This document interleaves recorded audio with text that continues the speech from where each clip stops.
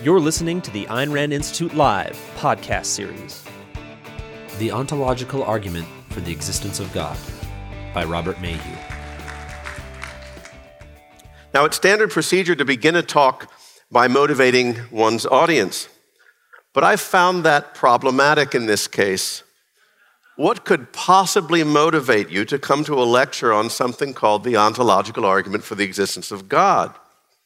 Aside from a lack of alternatives and nothing to do till the talent show. But in the end, I reasoned that motivating you was not necessary. After all, Ocon audiences are the best audiences. In fact, I'm going under the assumption that you are the perfect audience, the audience than which none greater can be thought. And on that assumption, I asked myself, which audience is more perfect? The kind that needs a motivation or the kind that does not? Clearly, as need implies a lack of perfection, right? The audience that needs no motivation, all things being equal, is the perfect audience, the one that which none greater can be thought. Hence, I don't need to motivate you. Now, if you find this line of reasoning impressive, then I was wrong and you are not the perfect audience or audience member. But you are in the right place as you need this lecture. And if you don't find this line of reasoning impressive, then we are simpatico, and you hopefully will find out a bit more about why you are right not to be impressed by this line of reasoning. And that you will hopefully find this lecture a useful exercise in what Ayn Rand called philosophical detection. Now, there are three main arguments for the existence of God. All the other ones don't matter, the minor arguments like the argument from morality, the argument from common consent. Now, two of the main arguments are the kind that normal people come up with or accept as reasons or rationalizations for their belief in God. But one of the three is an argument that only a philosopher could come up with or find plausible, and a minority of philosophers at that. Right? And yet this argument persists in having its defenders and being the object of debate and discussion and fascination. Now, the two normal people arguments are the cosmological argument and the teleological arguments for the existence of God. The latter is also known as the argument from design. Now, I covered the cosmological argument in some detail a couple of years ago in my lecture, Ayn Rand's Intransigent Atheism, and I'd like to do something on the teleological argument at an Ocon one day. But today, my topic is the argument that only a philosopher could love. What has come to be called the ontological argument. It was given that label, which stuck, by Immanuel Kant. The term ontology, the Greek word toon or onta, it's being. An ontology is a term used for what is often considered the branch of metaphysics that deals with the nature of being. I find this a dubious distinction, but in any case, the name ontological won't concern us any longer, but you'll at least see the logic behind the name, given how often the word being comes up. Now, here's a history of the ontological argument in a single sentence that Kant would be proud of. It was invented by the monk Anselm in the 11th century, immediately criticized by his contemporary and fellow monk Gaunolo, fell into disfavor after the objections leveled against it by Thomas Aquinas, resurrected by Descartes, whose argument received objections from some of his contemporaries, approved of by sundry early modern philosophers like Leibniz and Spinoza, thought by many to have received its death blow at the hands of Immanuel Kant, though it nevertheless continued to find its defenders. For example, Hegel, who wins the prize for the most incomprehensible version of it or comments on it, I'm not sure which, as well as the mathematician Kurt Gödel and the arch-rationalist defender of Christianity, the philosopher Alvin Plantinga. That's it. Now, Plantinga is still alive. I just checked. So this is up-to-date history. He's 90. Now, on the handout, I've provided outlines of two versions of the argument, Anselm's and Descartes', and you can find multiple variations of the versions of Anselm's. I'm going to go through Anselm's version pretty swiftly before turning to two medieval objections to it, Gounelot's and Aquinas', and then I'll look briefly at Kant's famous objection. But in each case, I'm going to follow it up with the objection with more fundamental objections that these three missed. Incidentally, I don't think that any of the later versions fare any better than Anselm's, though Descartes' at least is easier to follow. So I included a bit, since I had space on my handout, on Gödel's and Plantinga's, but it's all just non-starters there. Okay, so you can follow along on the handout as I go through the argument. Premise 1, we have an idea of God, that is the being than which none greater can be thought. And you can see on the handout, I included some Anselm at the bottom there. He says, quote, but surely when this same fool, the fool from Psalms 14, the fool who's 14:1, the fool who says in his heart there is no God. But surely when this same fool hears what I am speaking about, something than which nothing greater can be thought, he understands what he hears, and what he understands exists in the understanding, unquote. Now in Descartes' version, God is the supremely perfect being, one that lacks no perfection. Now when Anselm says we, he includes the person who denies the existence of God.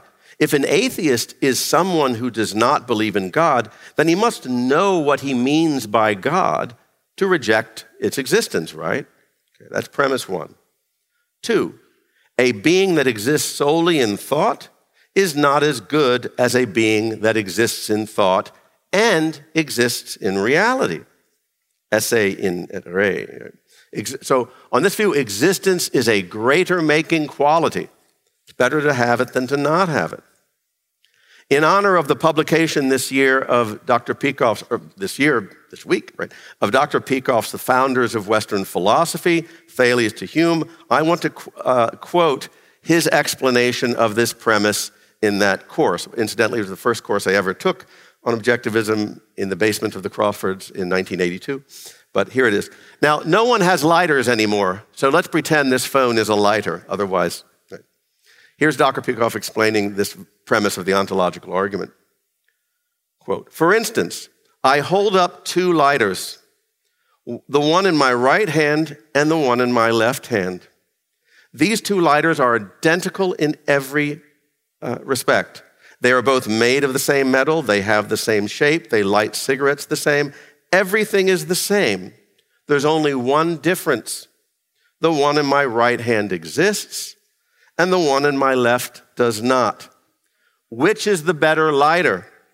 It's obvious, unquote. And that obvious is important because it's always presented that way. It's just obvious. Well, it follows from these two premises, therefore 3, if God existed solely in thought, then he, the being than which none greater can be thought, would be a being than which something greater can be thought, which is absurd. Therefore, God exists in reality as well as in thought. Go fleeing from the room. I'm assuming you accept the argument and you want to get the hell out of here. Now, Anselm's aim in presenting this argument was not merely to prove the existence of God, but to prove that Psalm 14:1 is correct. The fool has said in his heart, there is no God. That is, the atheist is not merely mistaken, he is a fool, for he denies the self-evident. Denying that God exists is like thinking there might be a married bachelor or a square with 3 sides. Or as Descartes puts it, thinking that God doesn't exist is like separating the idea of God and the idea of existence is like thinking you can separate the idea of a valley from the idea of a mountain, or triangularity and 3-sidedness or something. In fact, Thomas Aquinas does not classify Anselm's argument as an argument for the existence of God. Rather, he treats it as an argument for God's existence being self-evident, a view he rejects. Now, when I presented this argument to my introduction to philosophy class this past semester, I asked them what they thought. Through a sea of befuddled faces, one hand in the back row was raised, and she was perhaps the best student in the class. And she said, "It's clever, but there's something definitely wrong with it. I don't know what, but it is not convincing." And this is a good response. This is a response that I had when I first encountered this undergraduate argument. The BS detector went up pretty clearly, but I couldn't pinpoint what was wrong with it. And in a way, it's the stance of the very first critic of Anselm's argument, Gaunilo, who's a monk as well. In one sense, it's like his, because he presented a reductio ad absurdum of the argument, but without pinpointing where it goes wrong, without seeing what is wrong with it really. And in a way, aside from the argument, he thought Anselm was absolutely brilliant. So what I want to do next is present Gaunilo's objection to Anselm and then draw out its deeper implications. Now, Gaunilo's essay bears the title, "On Behalf of the Fool," pro incipiente. That is the fool who says in his heart, there is no God. Gaunilo's objection is that this line of reasoning must be wrong because it could be used to prove the existence of a perfect anything, even things we have no reason to believe exist. So he says, imagine a lost island, a perfect island. We don't know where it is, but it's a perfect island, and some people think it exists. You just plug that into the same argument. One, we have an idea of a perfect island, the island in which none greater can be thought. And we includes the one who denies the existence of such an island, who thinks it's impossible. Again, quoting Dr. Peikoff, quote, "You can give it modern perfections. It has palm trees and dancing girls." There's palm trees, right? "It has palm trees and dancing girls and the whole works," unquote. Actually, laying out the whole works is going to be important. Premise 2, an island that exists solely in thought is not as good as an island that exists both in thought and in reality. Therefore, the perfect island cannot exist solely in thought, or else it, the island in which none greater can be thought, would not be the island in which some greater can be thought, and that is a blatant contradiction.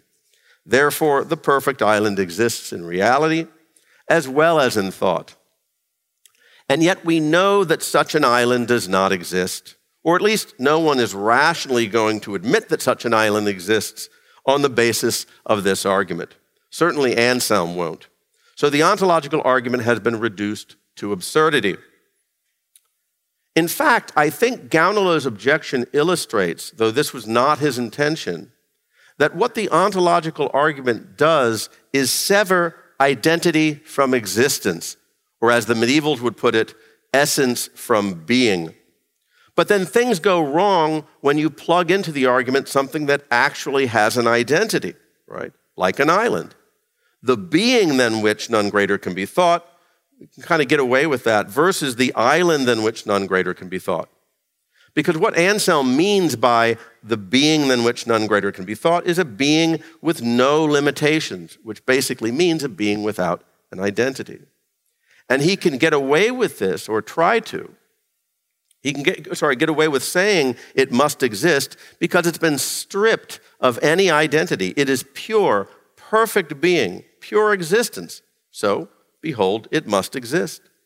But imagining a perfect island and that it must exist is impossible. So the argument isn't valid, says Gaunilo. Now, Anselm responded to this objection, and his response indicates another crucial, related, and all too common error. He contrasts the idea of a necessarily existing being, God, and contingent beings like islands, right? And he claims that his argument, you misunderstood me, Gaunilo. My argument only works if you're talking about necessarily existing beings. And he writes in his response to Gaunilo, he's responding to Gaunilo, but he's addressing God. He says, quote, "Whatever is other than you can be thought not to exist," unquote. And that's what makes it a contingent being, anything but that's not God. But this just underscores the problem, as contingent beings turn out to be all those beings that have an identity. the sort of beings that one actually encounters in the world available to us through our senses. We can imagine a world without you or me, and in fact, there was a time when we didn't exist, and there will be again. And we can even imagine a world without the moon, for instance. It didn't have to exist. One day it won't. But God is a necessarily existing being. Existence is part of his essence, and as a perfect being, is the being than which none greater can be thought. It has to exist. So that's his response there. Now, I can't get into this in detail. I only have time to mention that objectivism rejects completely the necessary contingent distinction, which has been widespread since the Middle Ages. Leonard Peikoff has an essay called The Analytic-Synthetic Dichotomy, which is included in the Introduction to Objectivist Epistemology, and there's a section of that called Necessity and Contingency, where he deals with this issue. Speaking metaphysically, all of existence is necessary, including your existence, given all the facts of the reality that preceded it. And the same is true of the moon. To say the moon is a contingent being because I can imagine a world without the moon, actually you can't, but to say that is pure primacy of consciousness. Another unintended implication of Gounod's objection related to the severing of existence and identity is the absurdity of the idea of the most perfect being, right? Period, unspecified. What kind of being? The most perfect being, the one than which none greater can be thought. But this is meaningless outside of any context. One can speak of a perfect meal, a perfect date, a perfect score on the balance beam, right? But a perfect being? No. As Harry Binswanger puts it in The Possible Dream, which was published in the Objectivist Forum in 1981, but I think fairly recently in New Ideal as well, he says, quote, metaphysically a thing, and in this context we might say a being, but a thing is neither perfect nor imperfect. It simply is whatever it is. Apart from the goals, purposes, and values of a living being, there is no basis to rank things as better or worse, much less as perfect or imperfect. Perfection assumes an answer to two questions, to the questions perfect for what, by what standard, unquote. So the notion of a perfect being, unspecified, is it's as absurd as, well, the concept God. More on that shortly. In fact, even the idea of a perfect island requires specifications to make any sense at all. A perfect island for a honeymoon, a family vacation, a business retreat, a nuclear test site. Perfection is unlikely to be the same in all four contexts. Further, should we assume that every islander has perfect teeth, can read Latin, speak Swahili, score 10 on the balance beam, is immortal? I mean, if you're just allowed to spin these out in your head, just, perfection is no limitations at all, then you get nowhere. It just collapses into absurdity. Now, I said before that these were unintended implications of Gounod's objection, that the ontological argument severs existence and identity and endorses an invalid conception of perfection. Because Gounod agrees with Anselm that God is the being than which none greater can be thought. It's a perfect being. He merely believes that the ontological argument doesn't prove that it exists, and that to deny the existence of God is not to deny what is self-evident. And the same thing turns out to be true for Thomas Aquinas as well, whom I turn to now.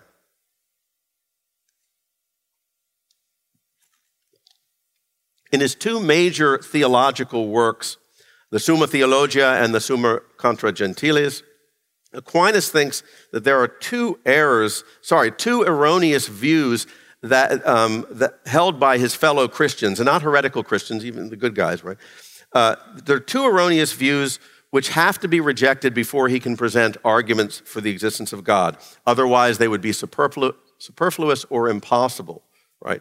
And that is that the existence of God is self-evident, and that the existence of God cannot be grasped by reason, can only be believed based on faith. Now, he includes his discussion, as I indicated, he includes his discussion and rejection of the ontological argument under the idea that the existence of God is self-evident.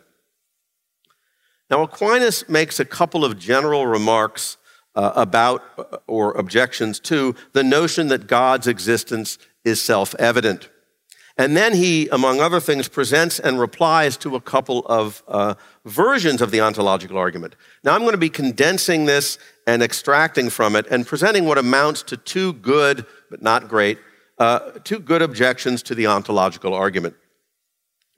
First, Aquinas rejects the idea behind premise one, the assumption that we all have the same conception of God, or what he thinks comes to the same thing, that we all understand by God the being than which none greater can be thought.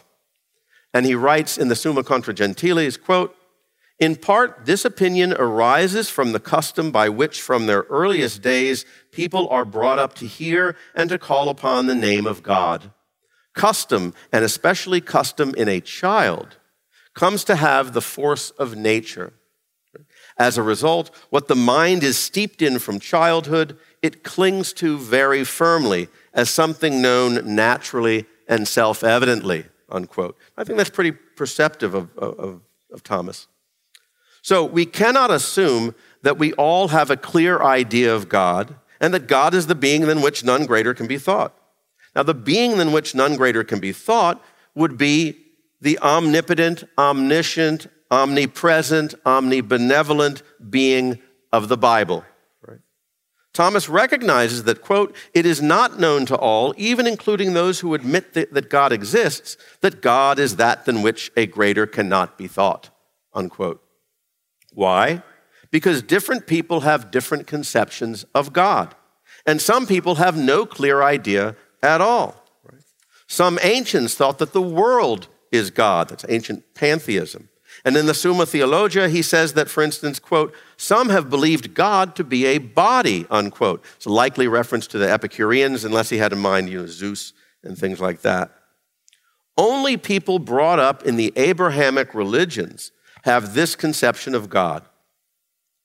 Now, here's the second objection.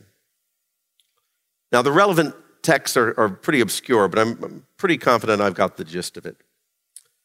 Even if we all had this idea of God, it would not follow that such a being actually exists. Here's what he says in the Summa Contra Gentiles, quote, "From the fact that that which is indicated by the name God is conceived by the mind, it does not follow that God exists save only in the intellect.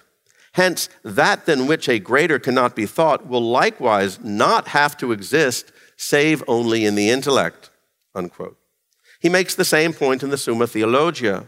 Even if we grant that, quote, "Everyone understands that by this word God is signified something than which nothing greater can be thought," unquote, it follows only that this idea of a necessarily existing being exists in thought.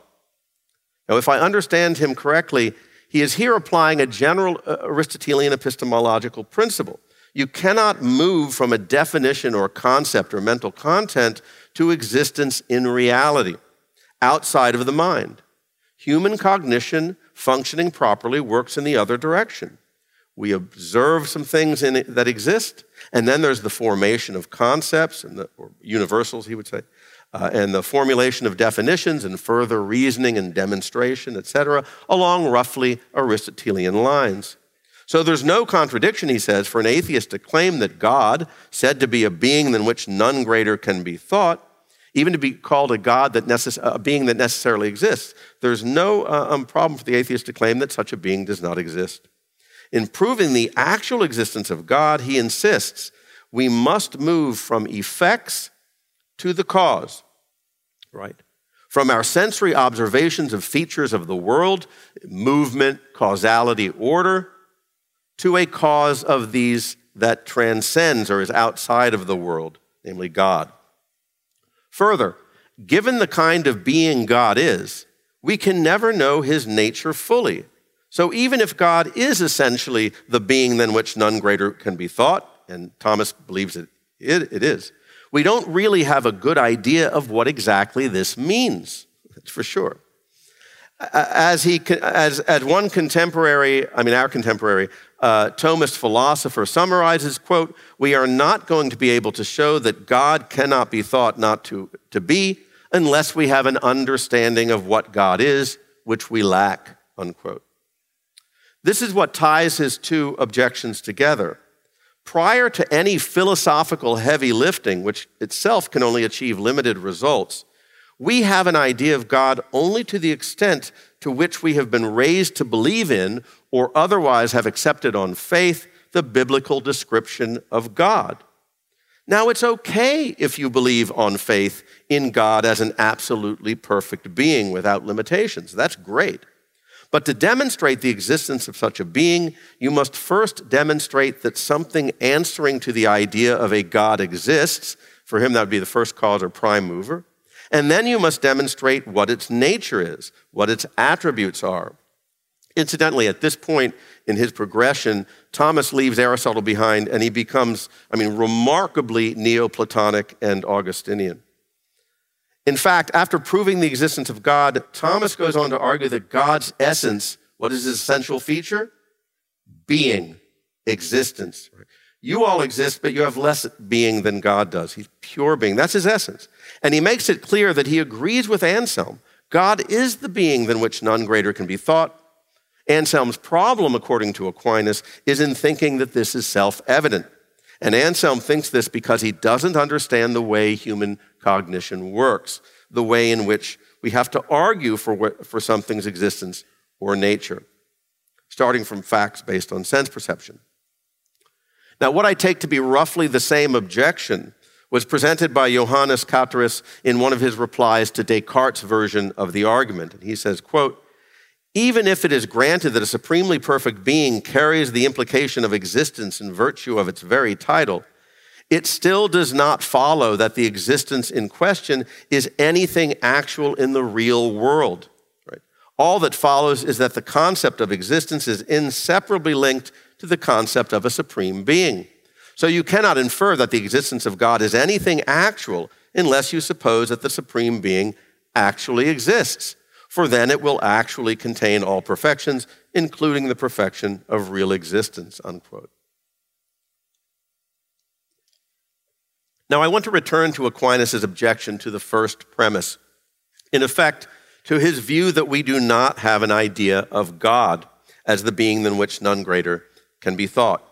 Because although it's sufficient, I think, to refute Anselm, it doesn't go nearly far enough, and it couldn't possibly for Aquinas. For there is no clear conception of the being than which none greater can be thought, not as Aquinas thought, because it isn't self-evident and only those who can demonstrate God's nature have an idea of what this refers to, though even that is imperfect given God's perfection and transcendence and our imperfection and embodied state. No one has a clear conception of the being than which none greater can be thought because it is by its nature incoherent. Stringing words together to form grammatical sentences or clauses or phrases does not mean that it is coherent and has meaning and so can evaluate. It can be evaluated as true or false. I have a square circle in my pocket. That's kind of a grammatical sentence, meaningless. It's gibberish. And the same is true with the being than which none greater can be thought. Now, you can extend that to the whole concept of God as a purely perfect being. According to Ayn Rand, the notion of God, I think notion is the best word to use here, the notion of God is an invalid concept. And I've included some of this material at the very bottom of the handout. For a concept to be valid, one must, among other things, be able to state what facts of reality gave rise to it and to the cognitive need for it. Invalid concepts, by contrast, as she writes in the Introduction to Objectivist Epistemology, are, quote, words that represent attempts to integrate errors, contradictions, or false propositions, such as concepts originating in mysticism, or words without specific definitions, without reference, which can mean anything to anyone, unquote. I mean, take your pick. It all applies to God and the being than which none greater can be thought.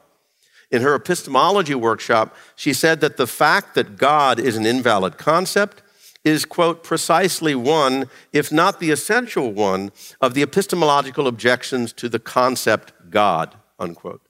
And she adds that the notion of God is, quote, not a concept. At best, one could say it is a concept in the sense in which a dramatist uses concepts to create a character. It is an isolation of actual characteristics of man combined with the projection of impossible, irrational characteristics which do not arise from reality, such as omnipotence and omniscience, unquote. But I don't think, and if she thought this, then I would say I disagree with her. I don't think this at best interpretation is applicable here. Doesn't apply to God with a capital G, as I put it, or to Anselm's God as the being than which none greater can be thought. I think it works best with gods of pagan mythology, right, which are much closer to characters created by a dramatist. But this certainly isn't the case for the being than which none greater can be thought, or Descartes' supremely perfect being. Recall the way John Galt puts it, quote, God is that which no human mind can know, they say, and proceed to demand that you consider it knowledge. God is non-man. And then he continues along those lines, and then he adds, quote, their definitions are not acts of defining, but of wiping out, unquote. Now, I say much more about the incoherence of the notion of God in my lecture, Ayn Rand's Intransigent Atheism. Now, in this sense, Anselm's God, the being than which none greater can be thought, is even worse conceptually than the number than which none greater can be thought. What's that number? I think it's less than Googleplex, but that's not for those of you who are in Dr. Binswanger's class. So what does an atheist, or an objectivist at least, because this wouldn't be true of all atheists, what does an atheist mean by God? What does he have in mind when he says, God doesn't exist, or I don't believe in God? It is not, as Anselm thinks, and what his argument requires, it is not a concession that God is a valid concept. But we just don't think one of them exists. No, we're not conceding that. Rather, what I don't believe in God implies is something like, God is an invalid concept. It has no relationship to reality at all, which of course implies that it doesn't exist. Or simply, that notion that you pretend to believe in, called God, is incoherent and makes no sense, and of course it doesn't exist. The same sort of thing is involved in the rejection of most beliefs connected to religion. For instance, in claiming that if an atheist or someone claims that there is no afterlife, that the soul is not immortal, that does not imply that one accepts that those who think otherwise have a clear idea or even a genuine belief in heaven and immortal souls. So the irony of all this, for lack of a better word, is that what you cannot do is imagine God existing at all, right? For God is an invalid concept. He doesn't even exist in thought, if you want to use that language.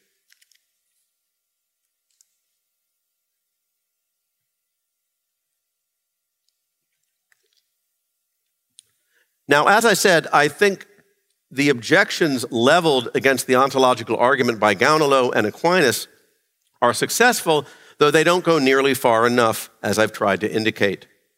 But contemporary philosophers have been more impressed by Kant's objection leveled against what is the second premise in my presentation of the argument, that a being that exists solely in thought is not as good as a being that exists in thought and exists in reality.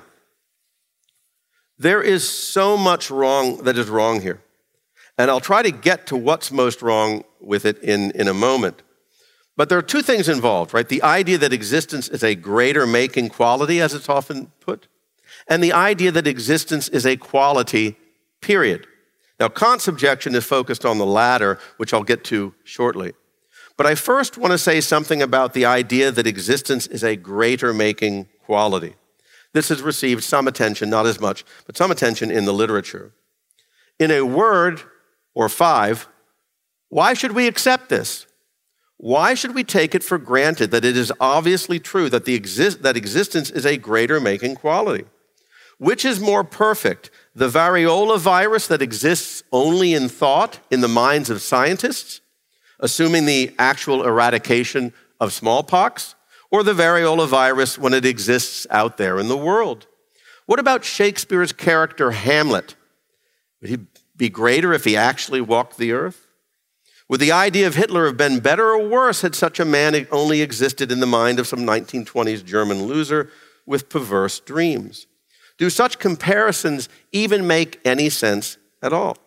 And yet, advocates of the ontological argument take this to be obvious. It's just obvious that it's a greater making quality.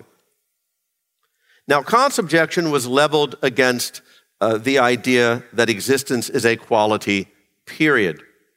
The claim that existence is a characteristic or property that contributes to its possessor's perfection is false on Kant's view because existence isn't a characteristic or property or attribute at all.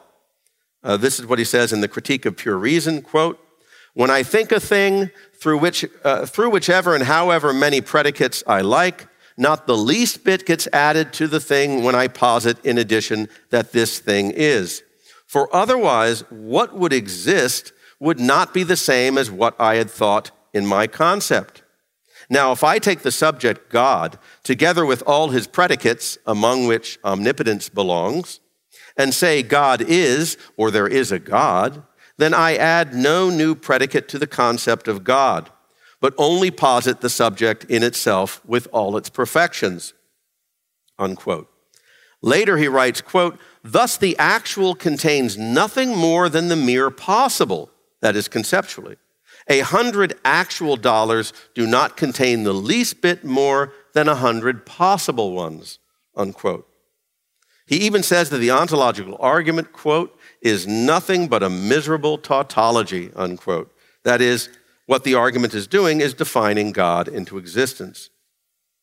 Now, in college, I learned the point in this form: existence is not a predicate. John is tall says something quite different from John is. One tells you something about John, he's tall. The other tells you that John, with all his characteristics, like being tall, exists. Now, the point being made is true to this extent.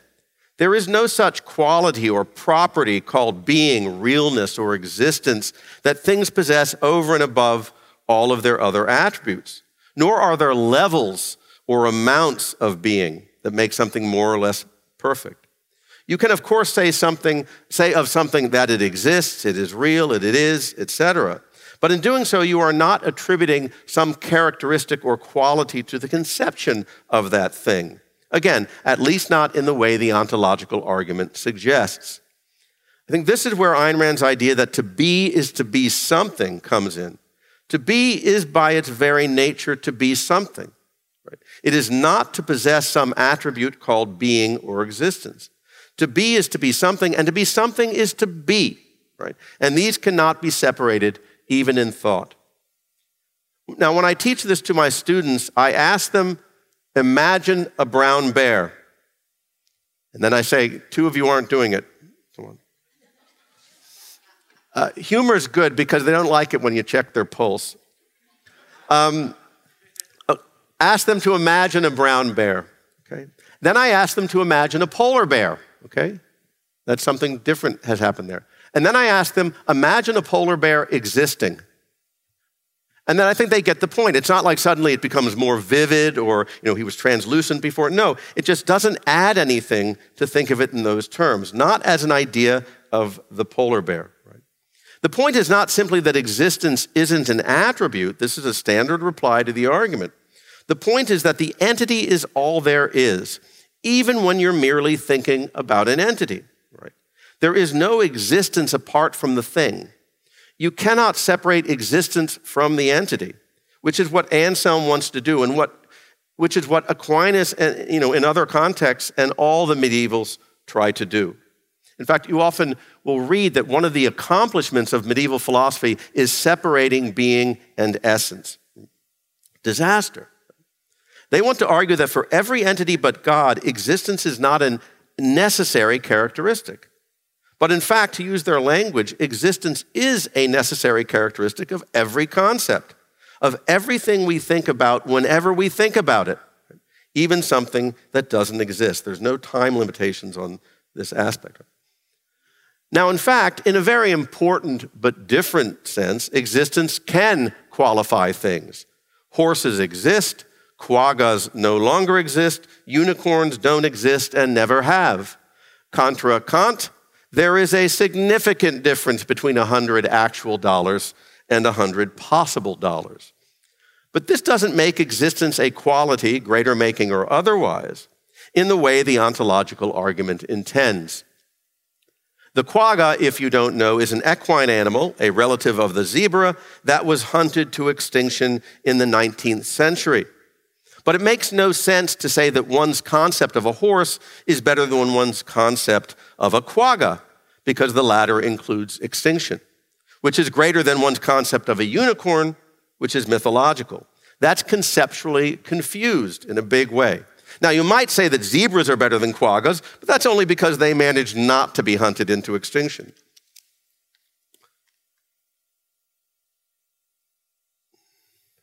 We're doing time-wise pretty good. Now, like the objections leveled by Gaunilo and Aquinas, Kant's objection is, I think, successful, but doesn't go nearly far enough, not to mention the fact that it's coming from Kant, which has a context and not a good one. Now, I don't know of anyone who's asked the following question. Actually, I heard this question once from Ankar. But I don't know of anyone else who's asked the question regarding the second premise. What does, or really, we should put it this way, what in the hell does exist in thought but not in reality even mean? Thought is a part of reality. But clearly, Anselm and Descartes et al. Can't mean mental reality as opposed to physical reality. I don't like that term, but, or better, conscious existence rather than material existence. Because God is most emphatically not supposed to exist in the physical world, right? To be a material being. So this argument is smuggling in a realm of reality that Anselm, Descartes, and the rest have no right to assume exists. And that, and furthermore, makes no sense. Another dimension which lacks dimension, to paraphrase Galt. Why should we think there is anything other than physical phenomena, as well as mental phenomena that are always found intimately connected to or aspects of physical phenomena? Existence exists, period. Now, we do form the concepts physical and matter, for instance, legitimately, because we need to contrast them with phenomena and concepts of consciousness, from the concept mental, say, or awareness. There are special phenomena that arise within as part of reality, but that cannot be reduced to or explained merely in terms of basic concepts describing matter and its properties. But such concepts are always formed by looking at and thinking about entities that exist in the world, the only world that exists. They are not formed by looking at supernatural entities, transcendent beings, disembodied spirits. Consciousness, awareness, etc., are always inextricably connected to bodies, and they are always of what exists. So one can, though not ideally, I think, one can speak of what exists in the thought and what exists in reality in the sense of the world, but there is no justification, having made the distinction between the physical and the mental, say, for arbitrarily contrasting what exists in thought and what exists in a reality that transcends the world that exists. So if we ever legitimately contrast what exists in thought and with what exists both in thought and in reality, we must be referring to something that exists in the world. For instance, a horse, which exists in reality and in thought, as opposed to a unicorn, which has never existed in reality, or a quagga, which is extinct. But even here, we are not talking about levels of being or levels of perfection. Okay.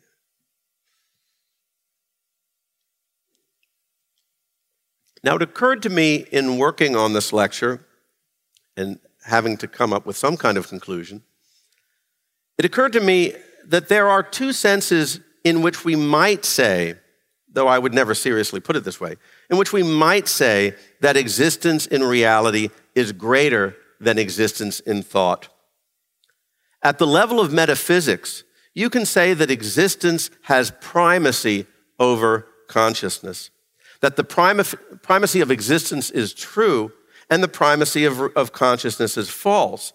And so in a sense, you could say existence is greater than consciousness. I don't think you should really put it that way, but I'm responding to this ontological argument.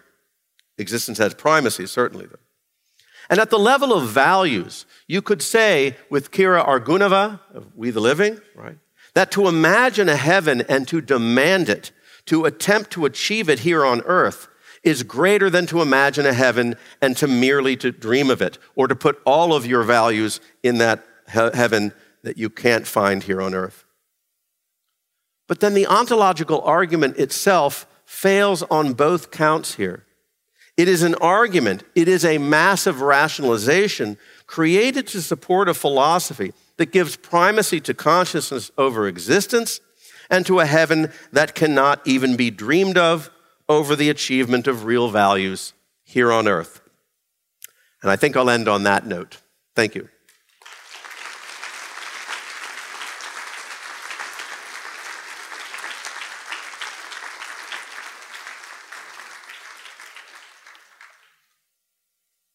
Yes.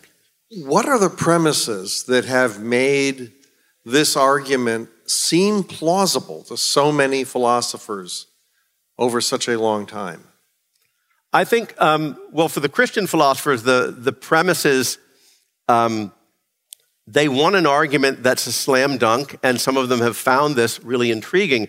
And I think what happens with every generation, for example, there's a number of what are called modal versions of the ontological argument that in the 20th century, they start to speak in terms of possible worlds. And, can we imagine a perfect being not existing in any possible world? Well, if the existence of God is at least a possibility, then if it exists in one possible world, it must exist in all of them. You have these kinds of premises. But I think more fundamentally, philosophy is so often divorced from reality. It's just playing around with concepts. It's all, and this is where I think Christianity has taught the West how to think. Even the most atheist modern philosopher, the idea that you can propose a hypothesis, you can put words together and imagine a kind of world, and then that has a certain validity, and we can talk about it, and these are thought experiments, and that's all it is. It's so divorced from reality. So the ontological argument is not so preposterous in that context. And so I think even for atheists, they find there's something fascinating and interesting about it when it really is just a pretty obvious rationalization. I mean, it makes the cosmological argument look really clean by comparison. Yeah. Yes. Thanks, Robert. Anyone ever tell you look and sound like a Baptist preacher up there? It's kind of meta. Go to hell! I condemn thee.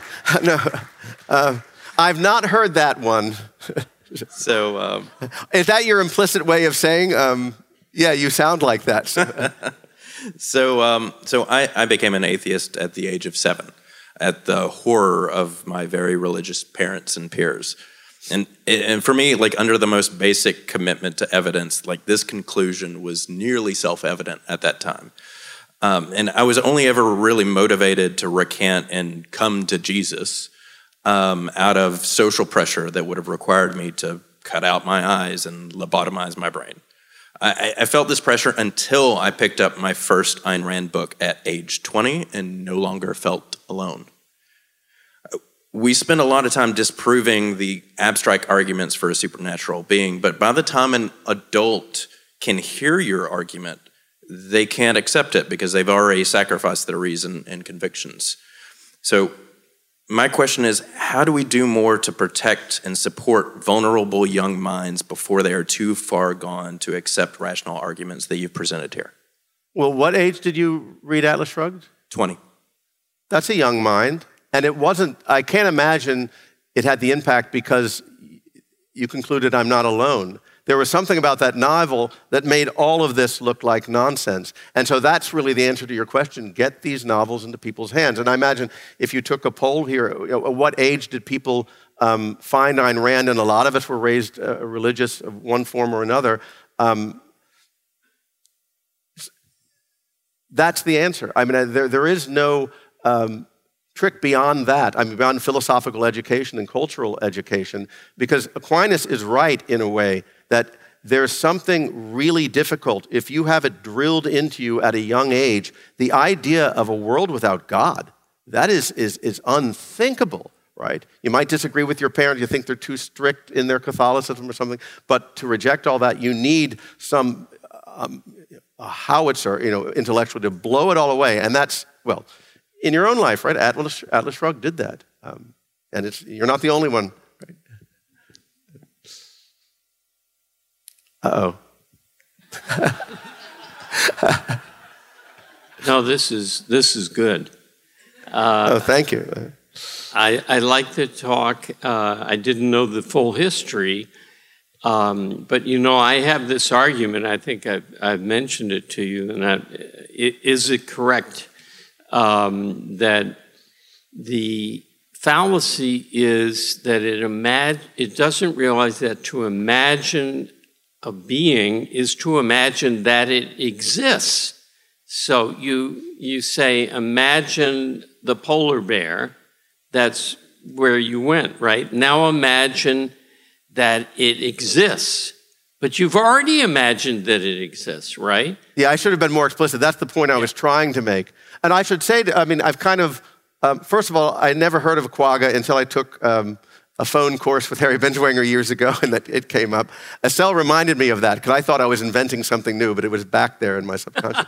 It would be. That was the point of the course. Someday you'll remember. The quagga. But the other thing is, I'll mention Dr. Binswanger once, and I forget what the context was, but you said, here's your refutation. Here's my impersonation of Napoleon. Do you remember that?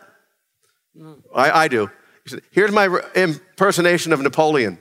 Here's my impersonation of Napoleon existing. Which I think, that's the same point with the polar bear, but it's the right one, so yeah. Okay, thank you. Well, thank you. All right. Yes. Thank you, sir. That was really thought-provoking. So my question is more like, I have a two-part question. Why should we look more into the ontological point of view that you took, rather than the intelligent design theory as suggested or as inferred by the greatest scientist of the world, Albert Einstein? Like Albert Einstein once mentioned that science cannot prove or disprove the existence of God. And he also said a very simple statement that, his form of agnosticism is more of a personal thing. And that philosophers who came after that also said that, the very idea that Albert Einstein took, whereby faith or the existence of God is more of a personal thing than of imposing it on anyone else. So the two questions are, why should we not take that intelligent design point of view? And the second thing is, why should we not consider faith and God as an extremely personal thing and not anything beyond that? Well, first of all, one of the questions is, why did I choose to talk on this topic rather than the other one? Well, I was ready to talk about the ontological argument, and I wasn't quite ready to talk about the teleological argument. It sounds like a bit of an argument, an appeal to authority there. You're mentioning Einstein. All I can say is Einstein was brilliant, and he missed the bus on this argument. Now, I think the idea we can't prove or disprove, if I were to say, look, we can't prove or disprove that back home I have a square circle that grants wishes. You have arguments against it, I have arguments for it. That's what the concept of God is. If you really look at it, it's all like that. And people don't, they picture a human being with long, like Gandalf in the sky or something like that, but that's not what God is. And I think it is impossible to believe in a God. You can't really genuinely have a belief in the afterlife. You can have hope in it or something like that. So now the second point, that really is a distraction, I think, because you can do that with a lot. Don't I have a right to my opinion? Well, yes, that's a political point. You have a right to your opinion, but that has nothing to do with whether you're, if you're a Marxist or something, I'm going to have problems with your opinion. And for objectivists to be atheist and to, argue for that position, although not militantly, that's not a kind of implicit, hope that there'll be a day, where the government will squash theists or something like that. And you can't. I think a lot of people believe this is a personal view of mine, but if it's my personal feeling that it's important for me to have a God, and then I think you need to check your premises. You have to take a step back and ask, why do I find it really important to me to think that there's this being watching over me or what have you? So I would leave it at that. All right, thank you, sir. Descartes has another attempted proof of the existence of God that's somewhat similar to this one. I think, I don't remember it exactly, but I know it involves infinity and imagination. It's sometimes called the trademark existence of God, because Descartes in a problem, he paints himself into a corner. He can't be sure that anything exists except himself, and that's not counting his body. But how did he get out of that? Well, if I can prove the existence of God. So he has a couple of arguments. One's the ontological argument, because you see, it doesn't require sensory observation of a world. What senses? What world? So but somehow. The other one is the trademark argument. And basically, I have an idea of infinity. How could a puny little finite being like me have this idea? It must be innate. It must have been implanted by me, by the kind of being that could put infinity in a finite being. What kind of being? The God of the Bible. So it's not even God, it's that God. And that's, so that's the argument. But it's sometimes classified, it's not taken very seriously, but it's sometimes classified as a kind of cosmological argument, because you're trying to argue for something in the world, how did it get there? But it's just a strange argument. Some classify it as a version of the ontological argument. But that's the basic argument. Where could infinity come from? Right. Thank you. Anyone else? Okay. No, we have one more. Hold your applause. I just want to know how important you think it is to argue with people who are committed to an existence of God. Can you be friends and work together on other things that make sense? Or are we to stand our ground and say... Well, there's a big context there. If I have a coworker who I get along with fine, I'm not going to, snub them or be rude or obnoxious just because they believe in God. Now, if they wanted to enter into a conversation, I think I could politely talk about why. Because in a context like that, the world we're in, it's the atheist who's going to be looked upon as a little weird. And you can explain yourself, and I think you can do that politely.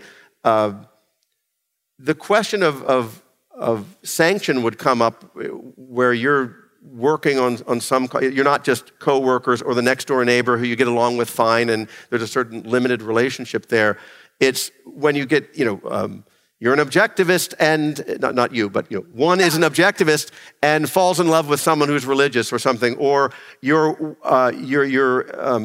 active in some political campaign and you want to know if it's okay to work on some ad hoc goal with someone who happens to be religious.